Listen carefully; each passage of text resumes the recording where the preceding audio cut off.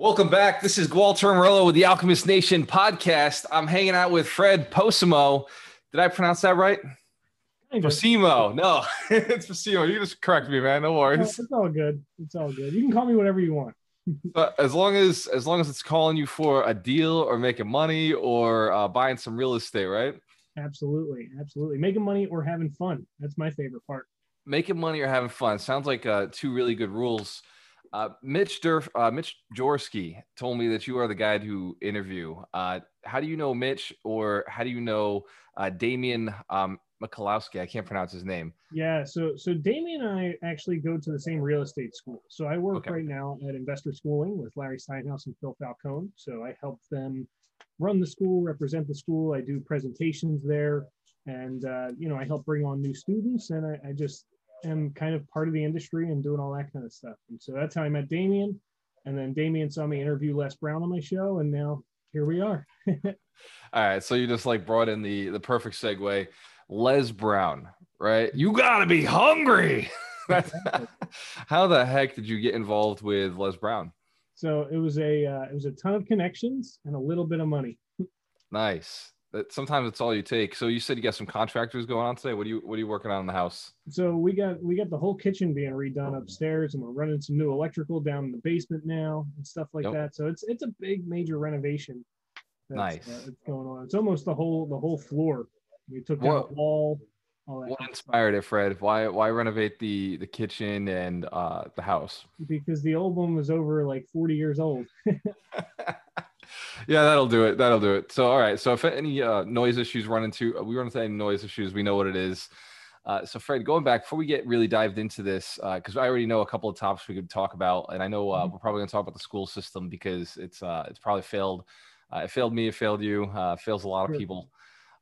Before we dive into it, how did you get involved in real estate? Like, what brought you to this beautiful asset class? So I always start my story back when I was 7 years old. And when I was 7 years old, I started taking martial arts lessons. So I was taking karate as a kid, and I absolutely loved it.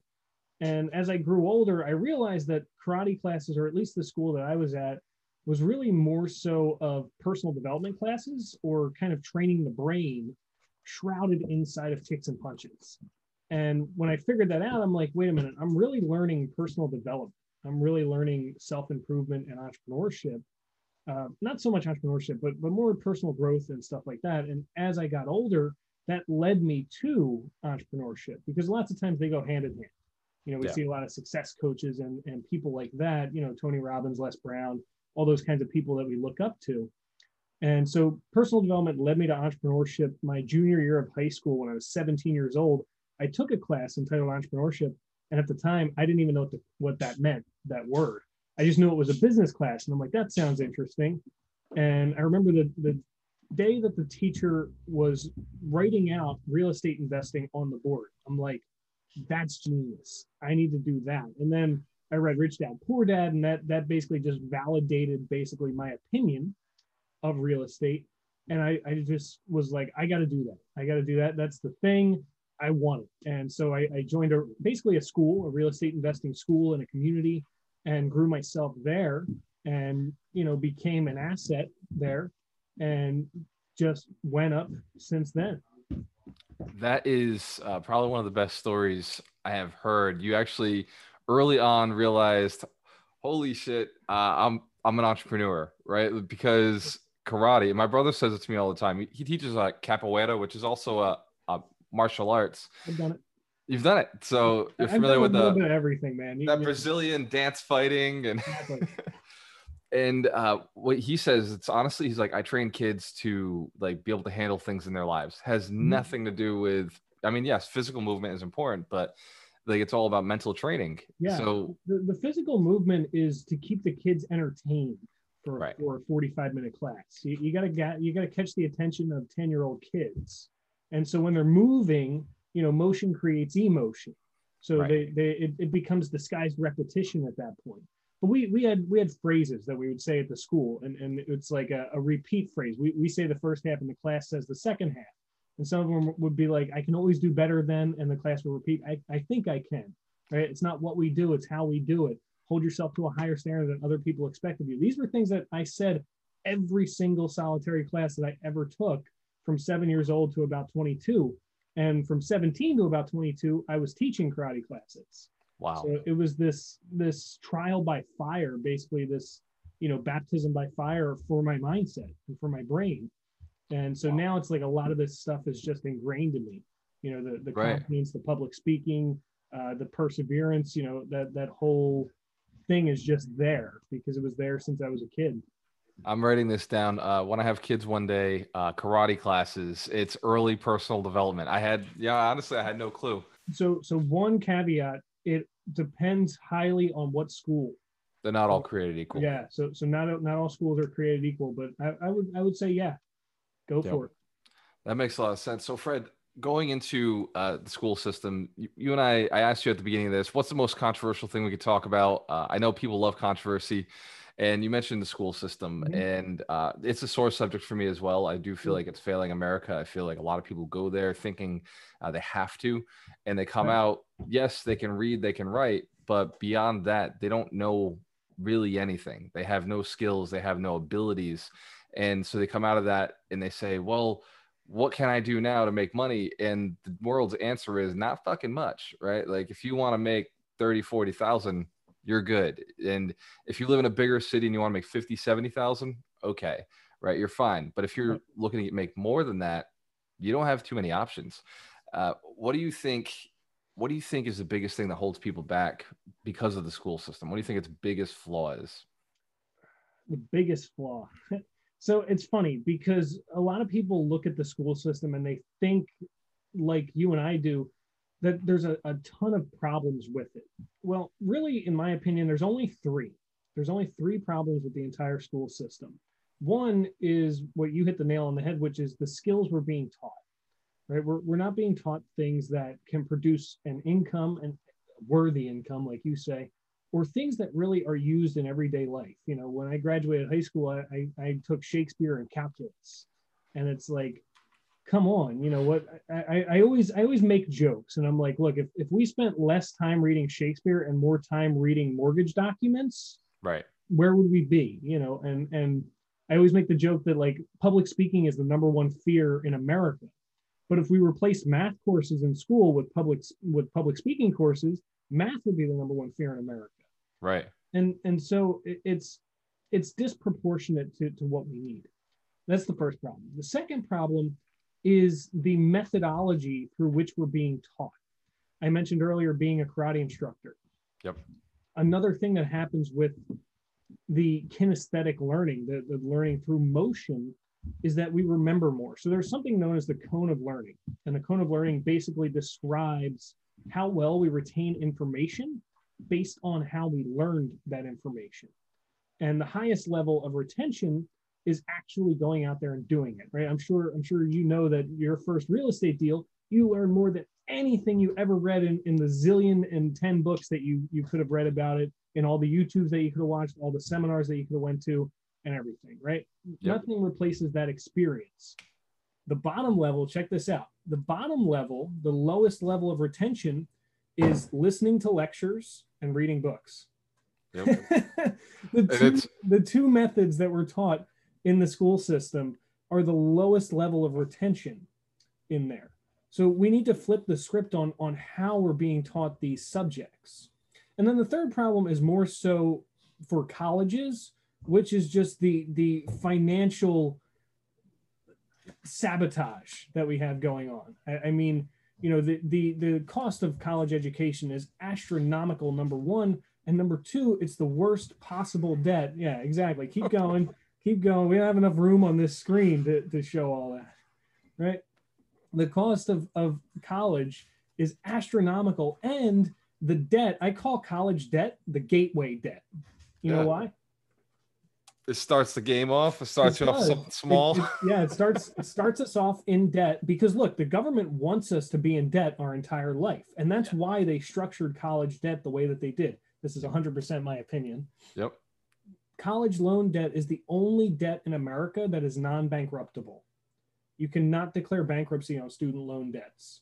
You can go bankrupt and still owe that money to the Yep. school because the government wants to keep us in debt. What happens afterwards? We get a job. How do we get to our job? We got to buy a car. How do we buy the car? We use more debt.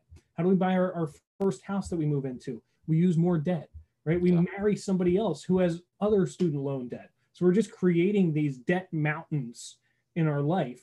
And then at the end of our life, whatever money we have left, we hand it all over to the nursing home. We're in what I like to call a financial pinch, right? From 0 to 18, you accumulate all kinds of money from communion parties and all kinds of birthdays and stuff like that. Then you give it all away to the government, the banks, and the corporations when you go to college. You go back down to zero instantly. Then you work for them your whole life. You become the HR department for the governments, the banks, and the corporations. And then at the end of your life, when your money's no good to you anyway, you give it all back to them at the end so they can get circulated back into the system. Yeah. We are being preyed upon financially for our financial naivete is being preyed upon by the governments, the banks, and the corporations. You know, Fred, you just opened so many conversations. In one of the biggest problems I see with the financial sector, and when you took the government and you put it all together, is that these are two machines that have to keep circulating. When you look at people are the cells, the muscles, the tissue, but the money is the blood. And if you don't pump it through the system fast enough, parts of the body die. Sure. And, you know, the government is the brain that runs all of this, that gives us an opportunity. And we're just a bunch of cells in the body operating. And if they're not getting blood moving to us, they suffer, right? But at the same time, for us, if we're not using the money the right way, because on the other side of that, they are right on some level. Currency needs to move, right? It's got to keep moving, but they're not educating us on how to move it properly.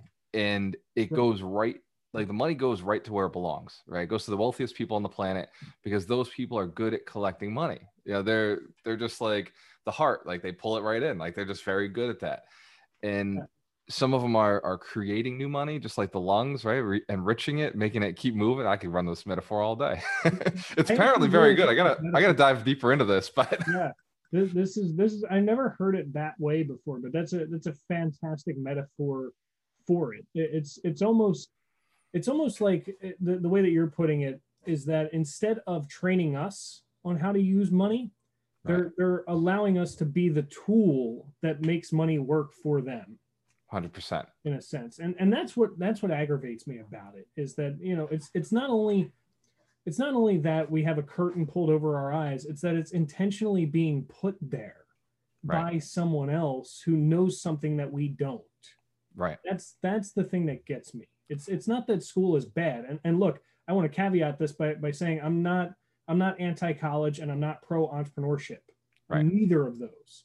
My sister is the perfect example. My sister went to school for 12 years, it feels like. She went to college for 12 years, got her master's, got her PhD, did a postdoc, and now she's off making well into six figures, working at a job and a career that she likes. Oh, nice. She was a good fit. Yeah. She fit in school. She was a straight A student her whole life, hit the dean's list, all those crazy awards. Yep. I was never a good fit. From kindergarten through 12th grade and the little bit of college that I did, I was a C&D student my entire life. I was behaviorally, you know, shunned, if you will. You know, I could never sit still in class. I had, you know, academically, I did, you know, mediocre at best. And I felt this, the biggest thing was the feeling, right? I wrote in my first book when I was 21 years old that everybody on the face of this planet is in search of the same thing, a feeling. We're all searching for a feeling, and that feeling is constantly moving. It's constantly changing. It's constantly growing and evolving, but we're just in this rapid pursuit of feelings every single day. And the feeling that I had in school was congruent throughout all of my schooling. And it was overwhelm, stress, anxiety, nausea, just this weight on my shoulders while I was there, and this need to get home and get out and away from there. And that I think is really another thing that led me to entrepreneurship. It's almost like you were in a prison, you know, all the rules, the structure, the timing. And, it's crazy because you are an entrepreneur, but a lot of the books in entrepreneurship, and you probably know the ones I'm thinking of, require structure. They tell you you've got to wake up early. You've got to go out and do the same thing as everybody else every single day, and do a little bit more than everybody else. And that's how you become successful. I would venture to say that's not how you became successful. Yeah, so it's interesting because morning routines are like a big buzz in the entrepreneurship world. Every YouTuber, that gets any credibility creates a morning routine video. Yep. And I tried them all. I tried everything. I've read, multiple books, and I'm like, oh, all I got to do is wake up at 4:45 a.m. and go to the gym for 6 hours and read 2.5 books and do a yoga exercise for 3 days. Like it's the most ridiculous things that you come up with, right? Like the miracle morning and stuff like that. And I asked myself the same question that you did. I'm like, how am I supposed to create a life of freedom, right? Which is what we're all striving towards with entrepreneurship. When I create this massive amount of structure in my day, from 8 o'clock to 8:10, I'm eating eggs. From 8:10 to 8:15, I'm reading 4 pages of this book. Like, it doesn't make sense doing it that way. And what I realized is that nothing in your morning routine really matters. What matters is what you do after you wake up, right? My morning routine is this. You ready? Watch how easy this is, right? Wake up, take a shower, get dressed, eat breakfast. That's it. Fred, we have the same morning routine. That's the morning routine, yep. And then it allows me to do things like this, because look, we couldn't do this call at 6:30 in the morning. That doesn't make any sense. Right. My business revolves around texting people, calling people, and emailing people. Yep. Who am I getting in contact with at 4:30 in the morning? 100%. Right. Nobody. So it's all about what you do after you wake up. Yeah. That's my personal opinion on it. And you look at Jocko Willink or the Miracle Morning or whoever you want to look at. Ron Elrond. Yeah. And they might tell you something different, and that's fine, and that works for them. But to me, here's something that I always looked at. People kind of have this misplaced sense of diverting or diluting their problems. So in life, we all have these big problems, these big things that we're facing.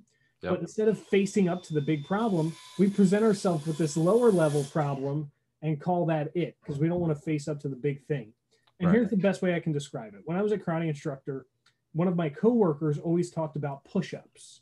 Right? Lots of people don't like doing push-ups because they hurt. They're tough. They're difficult to do. Right. And so people do this in their head, and it's just a defense mechanism. It's something designed to keep us alive and a survival technique, where they'll say, oh, I'm going to do a whole lot of curls so that my biceps get bigger. And then when my biceps get bigger, I'll be able to do more push-ups. Right? And it's like, all you're doing is avoiding the push-ups. If you want to get better at push-ups, do more push-ups. Right. And my point with that story is this. If you want to gain more discipline in your life and be more productive, do the thing that you want to be more productive with. Don't tell yourself that if I wake up at 3:30 in the morning and go to the gym, I'm going to become more disciplined. No. That does, you're do the thing that you want to be disciplined with. Don't do something else and try to claim that it fixes something over here. Yeah, people try to take on too many projects at once, saying, hey, I'm going to go and I'm going to work out, but at the same time, I'm going to wake up early. I'm going to start eating better. And it's like, it's just too many habits all at one time. It's like, dude, just start eating better. Right? I think that like half the time when people post their morning routine on YouTube, I think they add like 17 things because they realize like their video would be 30 seconds long if they didn't. Right. Like if you ever watch, do you know Caleb Maddox? No. So Caleb Maddox, an 18-year-old millionaire. I actually interviewed him, or I was on his show a little while back. Yep. And it's funny. He made a video when he was 14 years old of his morning routine. And it's like this 15-minute video of like, he goes to the gym, he goes to the sauna, he swims in the pool, he plays basketball. And I'm like, why are you doing all of this stuff? Right. What is the point? Right. No, I agree with you. I've always found that if I can wake up about 20 minutes before I have something to do, I will. Right. Mm-hmm. Like this is my first interview of the day. I woke up around 30 minutes ago, 40 minutes ago, and I'm fresh. I'm happy. I'm thinking, wow, I'm going to go meet a new guy. We're going to have a great conversation. Yeah. Like this is going to be a good freaking day. But if I woke, like I could have woken up an hour earlier, but what would I have done? Right? What would I have done that was exciting to get me up? So, I stay up at late at night reading or researching or doing fun things I enjoy doing that do tax the brain. If I did that in the morning, I wouldn't want to jump on interviews. I'd be so involved in what I'm doing. You just run what you love until you pass out. Sure. So Sure. you I sleep think that thinking about it. too. It's part of the idea that entrepreneurs use different hours than most 9 to 5ers will use. Yeah. Right. So lots of times I'm more of a late night entrepreneur, like you said, than an early morning entrepreneur. So like the other night I was up to like 1:30 mapping out, like my vision board, my mission statement, and all that kind of stuff. Just because I get stuck in that flow state, and there's a lot of lights in my basement. So I'm like, pacing back and forth. I got the whiteboard out and I'm drawing everything out. And so it's like we can utilize the hours that we want to use because we don't have the demands of someone who's a 9 to 5er. Yeah. Dude, I love that you got the whiteboards. I love that you're in the basement. I got it all, brother. That's so funny. Yeah, I found the basement to be the best space I could finish, and it was brand new space, right? It was like a way to steal some extra space out of the house. And there's about 13 whiteboards down here. Well, between down here and upstairs. No, I'm excessive. It's worse than it should be. But but it's cool. You get the concept. I'm in the living room. I can write something down no matter where you're at. Fred, so when you started, when you got into real estate, like you're obviously more in a educational realm now. Mm-hmm. What was it, knowing how you feel about the school system, the public school system, what was it that made you say, I'm going to go educate, right? I'm going to go educate people. I'm an entrepreneur. Obviously the school system wasn't built for you. It wasn't built the right way for people like you and me. And so you had to build your own school, or what was the thought that went behind doing all of this? Because you're doing a lot. Yeah, absolutely. So like you said, I've kind of transitioned out of the investing world and into more of the author, speaker, coach, consultant world now. Right. And the number one reason for that is because I like it. Yeah. And so as I'm sure you know, I have a little mantra, little kind of tagline, catchphrase that I use for everything. And that's make money and have fun. Yep. And my personal belief system is that if we can create alignment between both of those things, where we're making a ton of money and we're fulfilled, happy, and passionate, then at that point we have achieved success. Because think about it, we both know people who are working a 9 to 5 job, making a killer income, making a ton of money, but they're absolutely miserable. And then on the flip side, we also know the person who's just happy, gung-ho on life, but they're not making enough money to sustain that. Right. And so I wanted to come in and help people bridge that gap. And to answer your question directly, it's been that long, windy road. You see, personal development led me to entrepreneurship, which really started off with real estate investing. And when I got into the real estate investing game, I realized there's a lot of pieces to this that I'm not a fan of, that don't fill me up. They don't juice me. They don't make me want to keep going. Which pieces are, like, if you could specifically. So specifically, I'm not an acquisitions guy. I will never wholesale a deal in my life unless it's by accident or it's really easy. Right. That to me, in my opinion, is wasted time. Driving from the Rock of Gibraltar to Timbuktu and back to deal with non-business people who, let's be frank, are derelicts, jailbirds, losers, and on the brink of homelessness. Yep. To try to negotiate $100,000 or so deal with these jamokes, right? It's funny you say it. I said that to Ron too. I was like, dude, like I do acquisitions and I've done it. I've been heavy in it, and I couldn't wait to get out of it. As soon as I could separate myself from that group of people who we do serve, obviously as investors, we serve them, but I just didn't want to work with them, and you noticed that early on. Very nice. Yeah, so, absolutely. And I've always had a very high level of self-awareness. So I'm not sure if you're familiar with DISC tests at all. Absolutely. But I'm a high I. I'm a super, like I'm like a 96 I or so on there. So I'm almost like 100% I. So I'm always. What are your secondaries? The D's in there. ID, C, and S, I think. Yep. Yeah, I think it's ID, C, and S. Yep. Makes sense. Yeah. So I'm a super high I, so I'm always in deep introspective thought. I'm always thinking, and sometimes I overanalyze stuff. Yep. Like I got to get my D a little bit higher so I can actually take action and stuff. But it's great because I actually surround myself with high Ds. My girlfriend's a high D. my boss and mentor is a high D. He's actually 100% D. So it's like, because I'm surrounded by that, my D is growing in proportion to that high I at this point. Right. Um, It's funny. I run a very similar disc, so I completely I get it. I feel like that's kind of the entrepreneurial disc, right? Yeah. In that sense. But yeah, so I knew that. Here's the funny thing.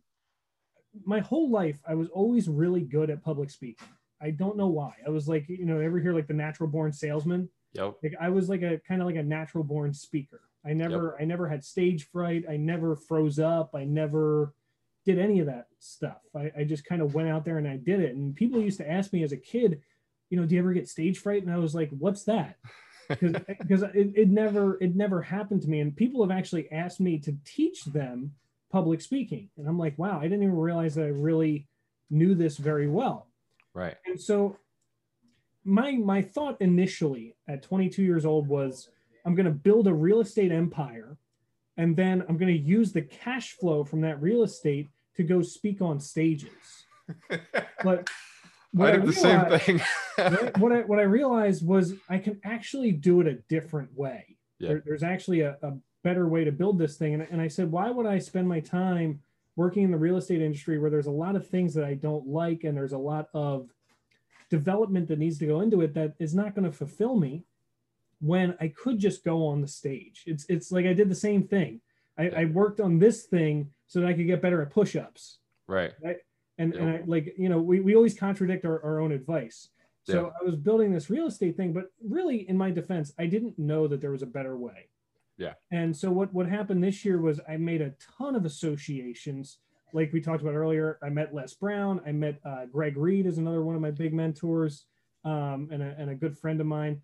And I met David Hancock, who's the owner and founder of Morgan James Publishing, as well as a ton of other people this year. My associations just completely exploded. Manny Lopez is one of my coaches. Oh yeah. And so I knew all of these people, and I was like, how can I take what I'm already doing and make it bigger? I wrote 2 books, one at 21, one at 24, and I just self-published both of them. And I'm like, what if I made a real book where it hits bookshelves, it hits major bestseller lists, and I just do this massive launch with it, and I use that as a pedestal to speak about, right? Yep. And I create a course around it, and I started to reach a position where I have enough money coming in to actually hire videographers and virtual assistants and all these people to actually get this infrastructure going.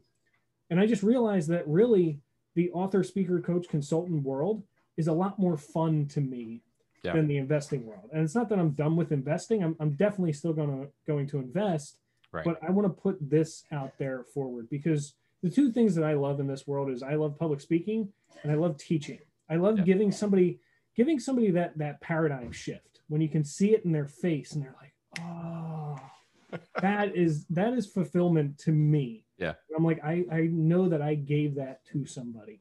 Yeah, it's like sugar, man. It's addicting. It's like you want more, and it doesn't. And the more you have, the more you want. Like, if you cut out sugar for 2 weeks, eventually you don't even want sugar, right? But like once you have that one bite again, it's like, oh yeah, I could definitely do this again. Sure. So training people, I've it's funny. I found this very similar course to Get This Way, and we still invest, obviously, but it's on a lesser scale. We try to do one deal a year. But they're bigger deals than they used to be. But like the stuff is all run by my business partner. And when I finally got to this point, I was like, dude, this is freedom, right? We get to train, we get to teach. We have a mission of building 100 millionaires. Like, why not, right? Like, let's see what happens. See if we can build 100 millionaires and inspire them to go build 100 millionaires and see like where that goes. And I don't know if you know Damian Lupo, but he said something very similar. He's a big syndication guy. Interviewed him yesterday, and what he told me was, he's like, I just want to break the system. He's like, I just want to break the whole money system, and by going out and teaching people and educating, he's like, that's an option for us, right? Because we're going to break the system, because eventually everybody's going to be rich and not have to worry about it.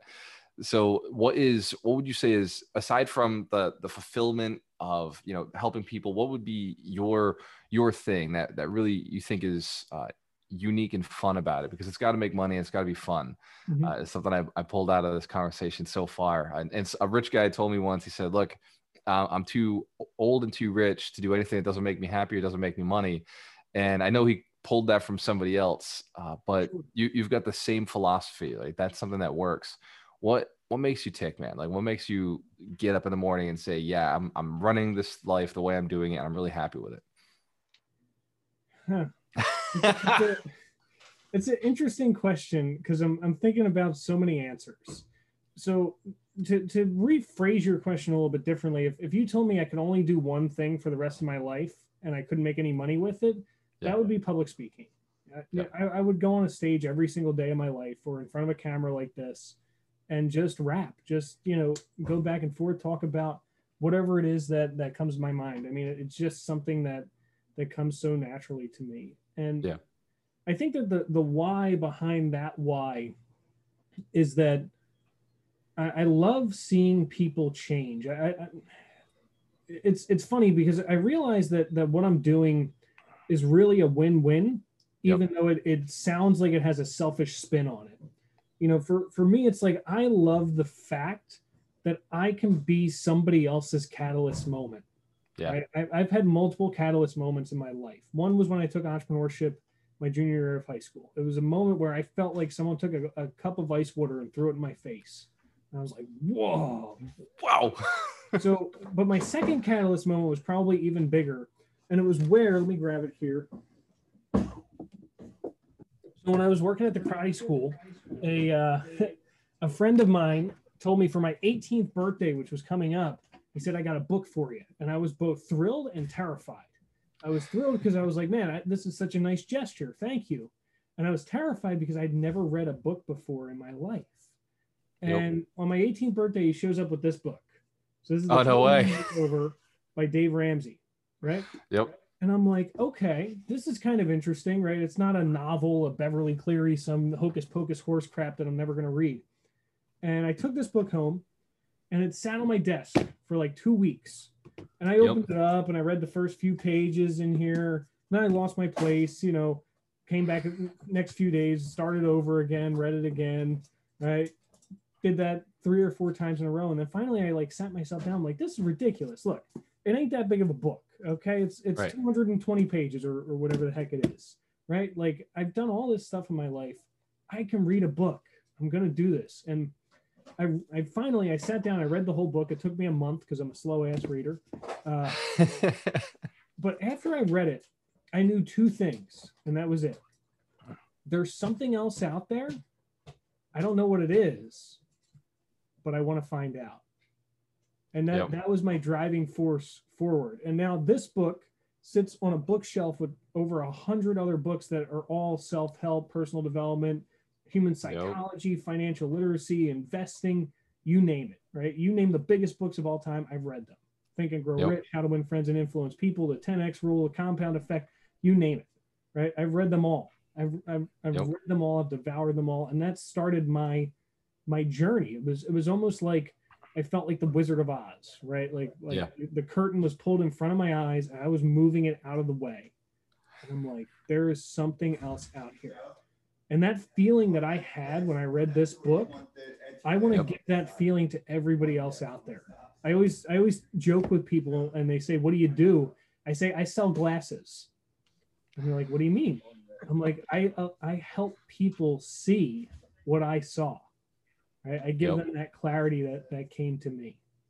See life through a true lens. Yeah, that really is what moves me when I recognize that I sit down with somebody and I actually gave them value and I shared something with them that has the potential to change their life if they act on it, that livens me up. And for me, it's more about the story. It's more about the fact that they can go 10 years from now and say, hey, I sat down with Fred Pacimo one day and he told me X, Y, and Z, and my life was forever changed because of that moment. And that's like the selfish thing in it. But at the same time, everything that we do is selfish, right? There is no selflessness out there because once again, every one of us on the face of this planet is in search of one thing, healing. Feeling, the pursuit of happiness. These are things that we drive, all across the country. We like chasing gold, chasing the stars, right? Like all the things that we do it's to go and do something different. Fred, I've learned a lot about you, but you got a training course. And so obviously training is something I promote and I suggest. And I agree. My mountain of books, it's not like you and I could go back and forth and read a lot of books and discuss a lot of books. So definitely going to have to do this again. I've got to ask 3 pieces of advice. So you go back to 20-year-old Fred. Actually, before I even ask that question, how could somebody get in touch with you if they wanted to learn from you, want to check out one of your programs, or just get some advice, set up a coaching session? What is the easiest way to contact you? Yeah, the best and easiest way is to text me. So I actually give people my direct text number. It goes right to my phone. It's not to my team. So just text me. My number is 215-596-1515. Once again, it's 215-596-1515. And like I said, that comes right to me. Shoot me a text. And then if you're not a big texter, follow me on Facebook, right? Be friends with me on Facebook. I'm super active on Facebook. It's actually where we met. And you'll see I'm always posting stuff on there. I'm always around, and I'm always accessible. I love meeting new people, and I'd love to bring you on board and share some insights with you. I love it. So Fred, Postimo. Postimo. Think of like it's funny because you just said it. It's fine. Postimo. I used to wrestle in high school, and after you win in a wrestling match, if you're in a tournament and you're going to move on, you write your signature, right? And my handwriting is worse than pronouncing my name, and so I write my name down, right? Adrenaline's pumping at this point because you just won, so my hand's shaking, and I'm like going crazy, and my handwriting is atrocious, right? They tell you just got rip someone's face off, and now you got to go walk across the room and sign your name. And so my handwriting is atrocious, and they had other high school kids read out the names. So they'd always go, Fred, I'm like, that's me. Here I come. Fred with a P. Yeah. So anytime it was like Fred hesitation, I'm like, that's me. That's who I am. So don't worry. Similar situation. I love it, man. So Fred, if we can, 3 pieces of advice before we head out of here, 3 pieces of advice to give 20-year-old Fred going back so that you could change your life faster, make it more productive, I guess, find money and happiness earlier in life. What 3 pieces of advice would you give to somebody? These are good questions. I gotta steal some of these questions for my show. So the first thing that I would have done at 20 years old or possibly even younger is I would have built my credit faster. So a lot of people, again, mostly perpetuated by the school system and by society, a lot of people have a fear and a misunderstanding of debt. Today, I love debt. I love debt because it's a tool, and I learned how to use the tool, right? A lot of people, it's like I give a great analogy on risk. And the analogy is 2 humans, 1 gun. A 13-year-old kid and a trained Marine go to a shooting range, and they both fire the same gun downrange. At the end of the day, which one of the 2 is going to think that guns are riskier? The 13-year-old kid, of course, right? The trained Marine is like, this is great. He's shooting behind his back, upside down, in between, like taking the gun apart, put it back together, fire it again. 13-year-old kid is like, oh, what the heck? I don't know. And that's how people often treat debt, is they're like, oh God, I don't want to, is this thing going to go off? What's going to happen? Am I going to ruin my life here? It's like operating a wrecking ball. You can, destroy a lot of shit, or you can build something beautiful. And so that's the first thing I would have done, is I would have built my credit instantly, right away. And in the last year, actually in this year, I increased my credit by over $75,000, which is what's allowed me to make these associations and find these friends and get into circles that I wouldn't normally be able to get into.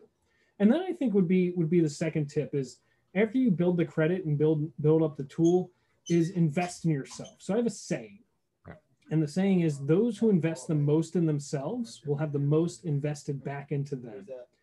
A lot of people look at paying a coach or a mentor $15,000 as like this astronomical amount of like, why would you ever do that? What's wrong with you? Kind of a thing. But they'll gladly give $400,000 for college or university, right? But 15 grand going to, a multimillionaire to train you in whatever is a waste of money. And so I would say that would be the second thing. First is build up your credit. Second is invest in yourself. And the third thing is, I would say, look at what you're already doing and do more of that. And what I mean by that is this: a lot of people try to teach passion. They try to teach you how to find your passion. It's this stupid cliche in this industry, and I think that a lot of people do it in a cliche kind of a way. And they always ask you the dumb question, well, what do you want to do? Or what do you like to do? And I'm like, hey, idiot, if I knew that, I wouldn't be here asking you how to find my passion. Like, it doesn't make any sense. So what I always ask people is, what do you do? Because I believe that people already do things that they like. For the most part, we avoid pain and we move towards pleasure. And so if we're doing that, we're already doing something that we like. We just either A, don't recognize it, or don't do it enough to fulfill us. And so I always used to say that, like, if you show me your room, I'll show you your life.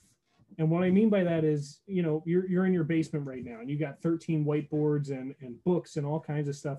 It's like I could walk in and I could tell you, you need to be an entrepreneur. You need to be coaching. You need to be a consultant. You need to be writing books. You need to be speaking both virtually and on stages. And if you want, you should probably invest a little bit too. You know, just because of what I see in your room. Your environment is always stronger than your willpower. And people do that intentionally, right? A lot of people don't understand opportunity. Opportunity has 3 steps. And most people don't get this. Most people think that step number 1 is recognizing the opportunity. No, you're way off. Step number 1 is putting yourself in an environment where the types of opportunities that you want are abundant. Let me go back to the room analogy. If I walk in your room and you have guitars all around your walls and a keyboard and a synthesizer and a headset, I know that you're a musician. This is the thing that you like. And you're complaining because you're working at a 9-to-5 desk job every day and you're absolutely miserable. It's like, let's look in your environment, right? Now, would you wager to guess that if you hung out with other musicians and you went to shows and you went to bars and clubs where musicians are playing at open mic nights and stuff like that, would you wager to guess that there would be an opportunity come your way if you were in that environment? Of course. Yep. So that's 1, is you change your environment. 2 is recognizing the opportunities as they come by. Greg Reed taught me this, and it's a really good lesson.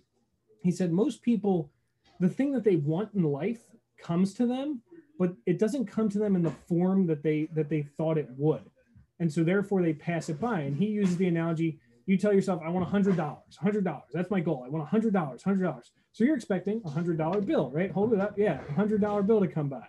But instead, some guy drives by in his truck and he says, hey man, I got these cans in the back of my truck and I got to get rid of them. Do you want these cans? And you go, no, I don't want cans. I want $100. But had you looked a little bit further, you would have realized you could sell those cans for $100 or more and find that $100 that you're looking for. So recognize the opportunities when they come by, because sometimes they might be disguised. And then step number 3 to opportunity is taking action on it. Because lots of times we see them and we revel in it. And we're like, this is great. I got an opportunity. Woohoo. And then you never do anything with it. So those are your 3 steps to opportunity. So those are the 3 things that I would say. I don't even remember what I said now. Increase my credit, increase my debt, invest in yourself, and do more of what you're already doing. Do that thing that you already love to do and step into it, right? I feel like finally, you asked me earlier why I transitioned from investing to speaking. And the main reason is because I feel like I am finally stepping into my purpose. Wow, Fred, what a powerful explanation. You gave the 3 tips, and the 3rd tip had 3 tips. Right? What a phenomenal job, man. I'm gonna have to go back and watch this and take notes on this. This was a training course all on its own. This was right? You saying, look, this is what it is. This is what people can do. So and this is where we're going. We're going to sell this for $500. You and I will split it 50-50. And, just go to our link down below and pay us your credit cards and we'll be good to go. So run to the back of the room, take action. This is your chance. Successful people, take action now. Yep. Make sure you like, share, subscribe this episode, put it all over the place, put it on YouTube, put it on Facebook. Let people know that you learned something. Social proof is so important. If you can share this with somebody and it changes their lives, you've done them a big service, and they'll think you're cool because they'll recognize that you're a good person just like them. People find that the things they share represent themselves. And so share something like this and allow people to have the opportunity to learn more about self-development, learn more about Fred and what we're doing here at Alchemist Nation. If you want to learn more, you want some free training, go to gualtermerlo.com/live. Come Saturday. Every Saturday, we teach the 52 wealth principles and we attach them to one of the books that Fred was talking about. Every principle has a book. And I think I recognized the one thing a little while ago when you were talking, Fred, is, finding your why, finding your purpose, and then just doing one thing, doing it very well. And, Warren Buffett, and I got to close this out, but Warren Buffett said you could work people. He was in a training room with students and they said, well, I want to be this, and then I'm going to do this, and I'm going to do this, and I'm going to finally do what I really want to do, which is start my own business and run this. And Buffett said, he looked at him and said, why don't you just go do that? Just go do that first instead of all these other steps in between. You don't need college for what you want to do. Just go do it. And, the whole room clapped, and I think Bill Gates was there, but you just said it in the simplest way, Fred. Find what you like, find what you're already doing, and just do more of it. Money will come to you. You've just got to figure out how to operate within that realm. And, some powerful information. Thank you so much, Fred. I appreciate your time. And if you can, shoot me a text with that phone number so I can put it on the website. And I'll just tell people text only. Obviously, you don't want your phone blowing up. That said, man, cheers to your success. Keep running with your mission. When you have a choice, always work with the best. Thanks so much, man. This was great. Thank you, brother. You got it. Have a good one.